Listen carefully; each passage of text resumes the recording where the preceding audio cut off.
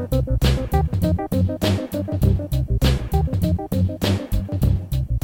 to the latest episode of Mersey Waves. I'm Jennifer Bruce from Liverpool City Council's communications team. Today I'm talking to Councillor Wendy Simon, who became the acting mayor of Liverpool in December 2020. I was born in Broad Green Hospital. At the time, my mum and dad had become homeless, actually, because they'd been in a private rented property. And so we were living with my maternal grandparents. A few months later, we moved to Wavertree, sort of lived there till I was 3. And then for the majority of my childhood, we lived in Halewood. What kind of work did your parents do? My dad mainly worked in factories, mainly manufacturing. He worked in Ford in Halewood for a while, mainly in Plessy. But he didn't really enjoy that work. Prior to me being born, he had worked in the museum, which he absolutely loved. He was a porter or worked in the stores or that sort of job in the museum. And then when we moved out to Halewood, because it was a new housing estate, there wasn't the transport for him to get into work. So he had to give that up, and he really didn't like sort of working in the factories, really. And when I was in my early teens, he got a job that he did love then, painting and decorating, which he did then till he retired due to ill health. My mum, she worked part-time in Littlewoods, which was a shop in Liverpool. Before that, she did work when I was very young. I don't remember that, but a lot of people did. They used to call it a twilight shift in a biscuit factory in just off Edge Lane. She worked there for a while, so when my dad got home from work, then she would be there. And then for most of my childhood, she worked in Littlewood shop. And do you have any brothers or sisters? 3 sisters, so I'm the third of 4. So my older sister Janice, who went to Australia when I was 10. So really there was mainly the 3 of us at home. Then my next sister Pauline, sadly, who died a few years ago, and then myself and my younger sister Alison. Which school did you go to? We were Catholic, so we went to the local primary school, which was St Mark's in Halewood. The secondary school was St Veronica's High School for Girls, it was called. So I went there from till I left, and then on to an FE college. I loved school, absolutely loved school, primary and secondary. I started to sing in a choir in primary school. And then that continued when I went into secondary school. And then in secondary school, a few of us who were in that choir formed a folk group. So we used to sing quite a lot in local competitions, at school, weddings, that sort of thing.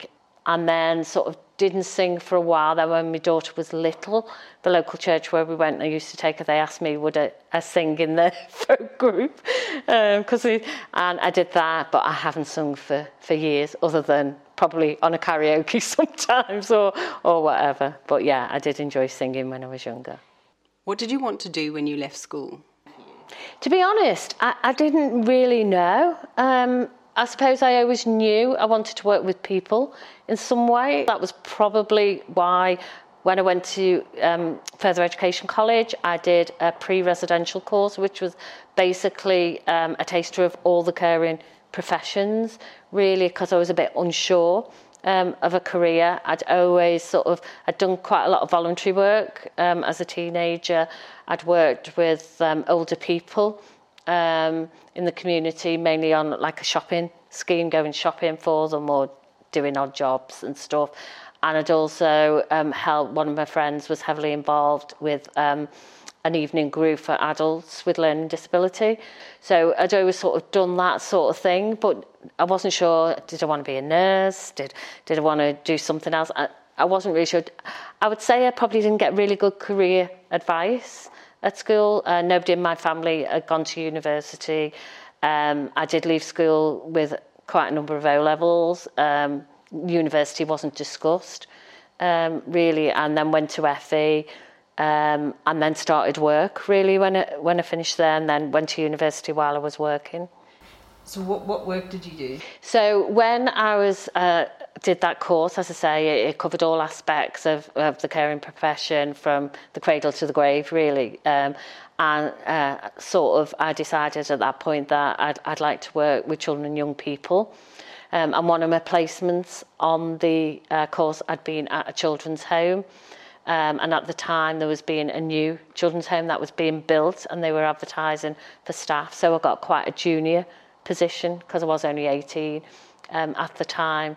I think you were called a house parent at that time. So I was like a junior house parent and started my career in social work then, really. So worked in residential children's care for a number of years before moving into field social work. What was it like working at a children's home in the 80s? Quite scary when it first began because the young people went up to 18 and literally I think I started in the October, so I was 19 in the November, so sort of quite daunting really when you think about it. I don't think I really thought about that closeness of the age at the time, but I loved it. It was something I really enjoyed. I worked there until my daughter was 2, so until 1989 in different jobs. Sort of, we moved into the new children's home and I worked in the assessment unit, which I really loved. And then sort of, because it was shifts and something, I did quite enjoy doing that. But then obviously when my daughter was younger, I wanted more sort of 9 to 5 work really in being at home. I moved to being a generic social worker, and then that changed to being a children's social worker. What was it about social work that you enjoyed?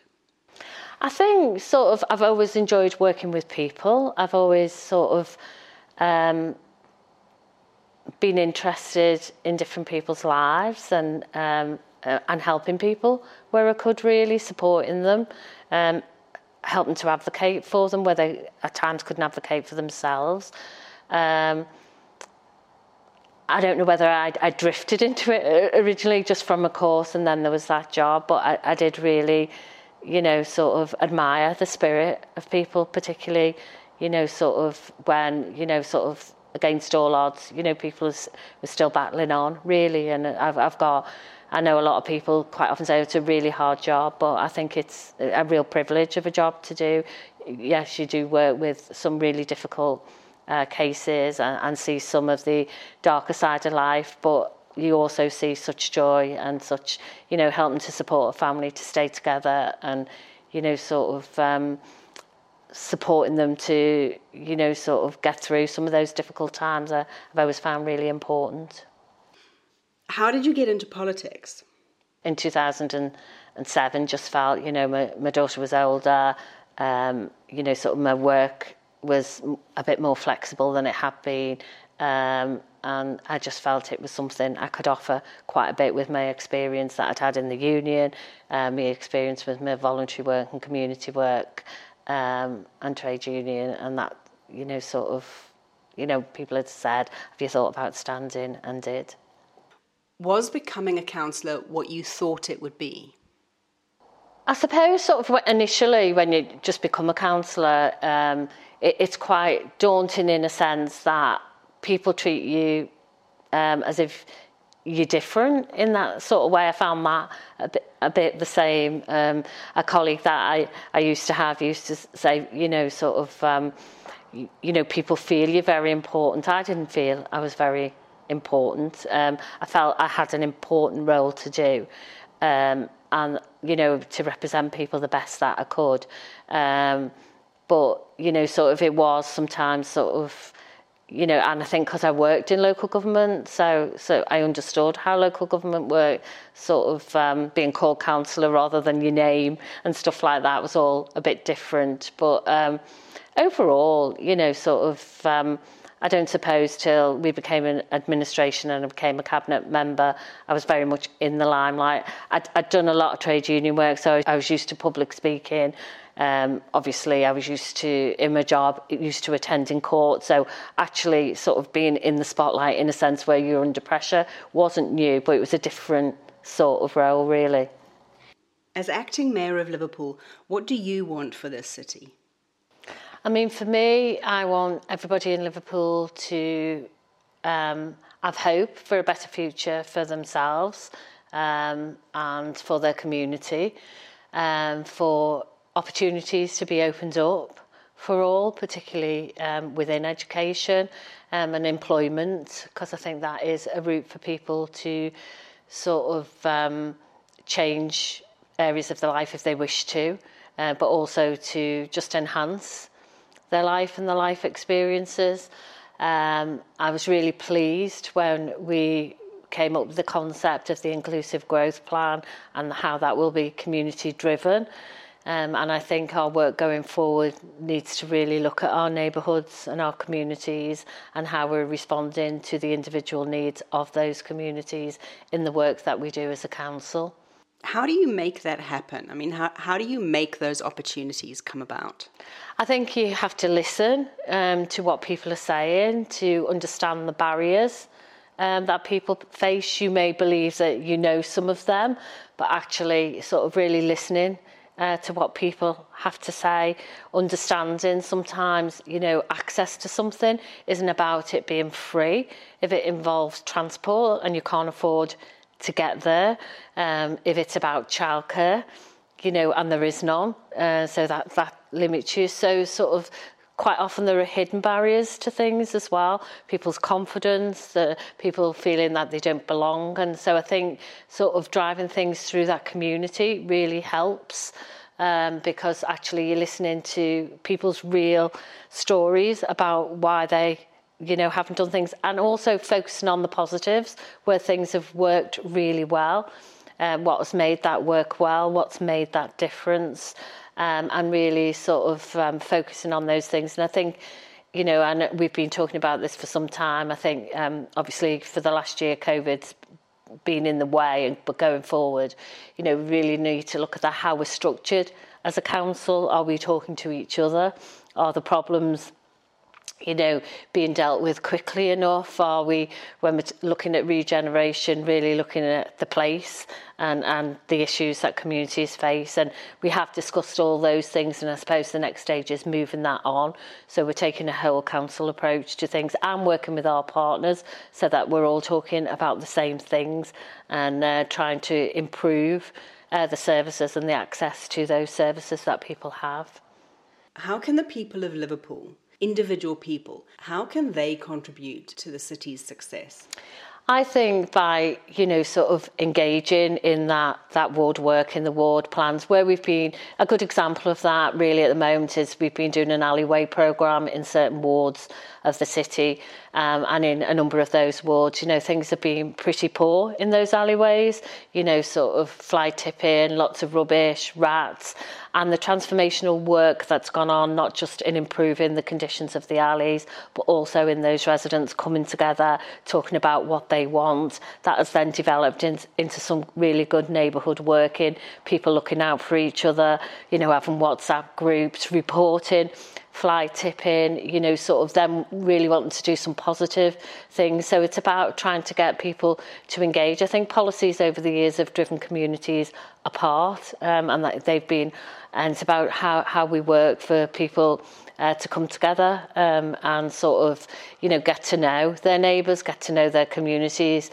and actually appreciate the good things in the communities as well as recognising, things that need to change as well. What would your 19-year-old self think of where you are now, and what advice would you give her?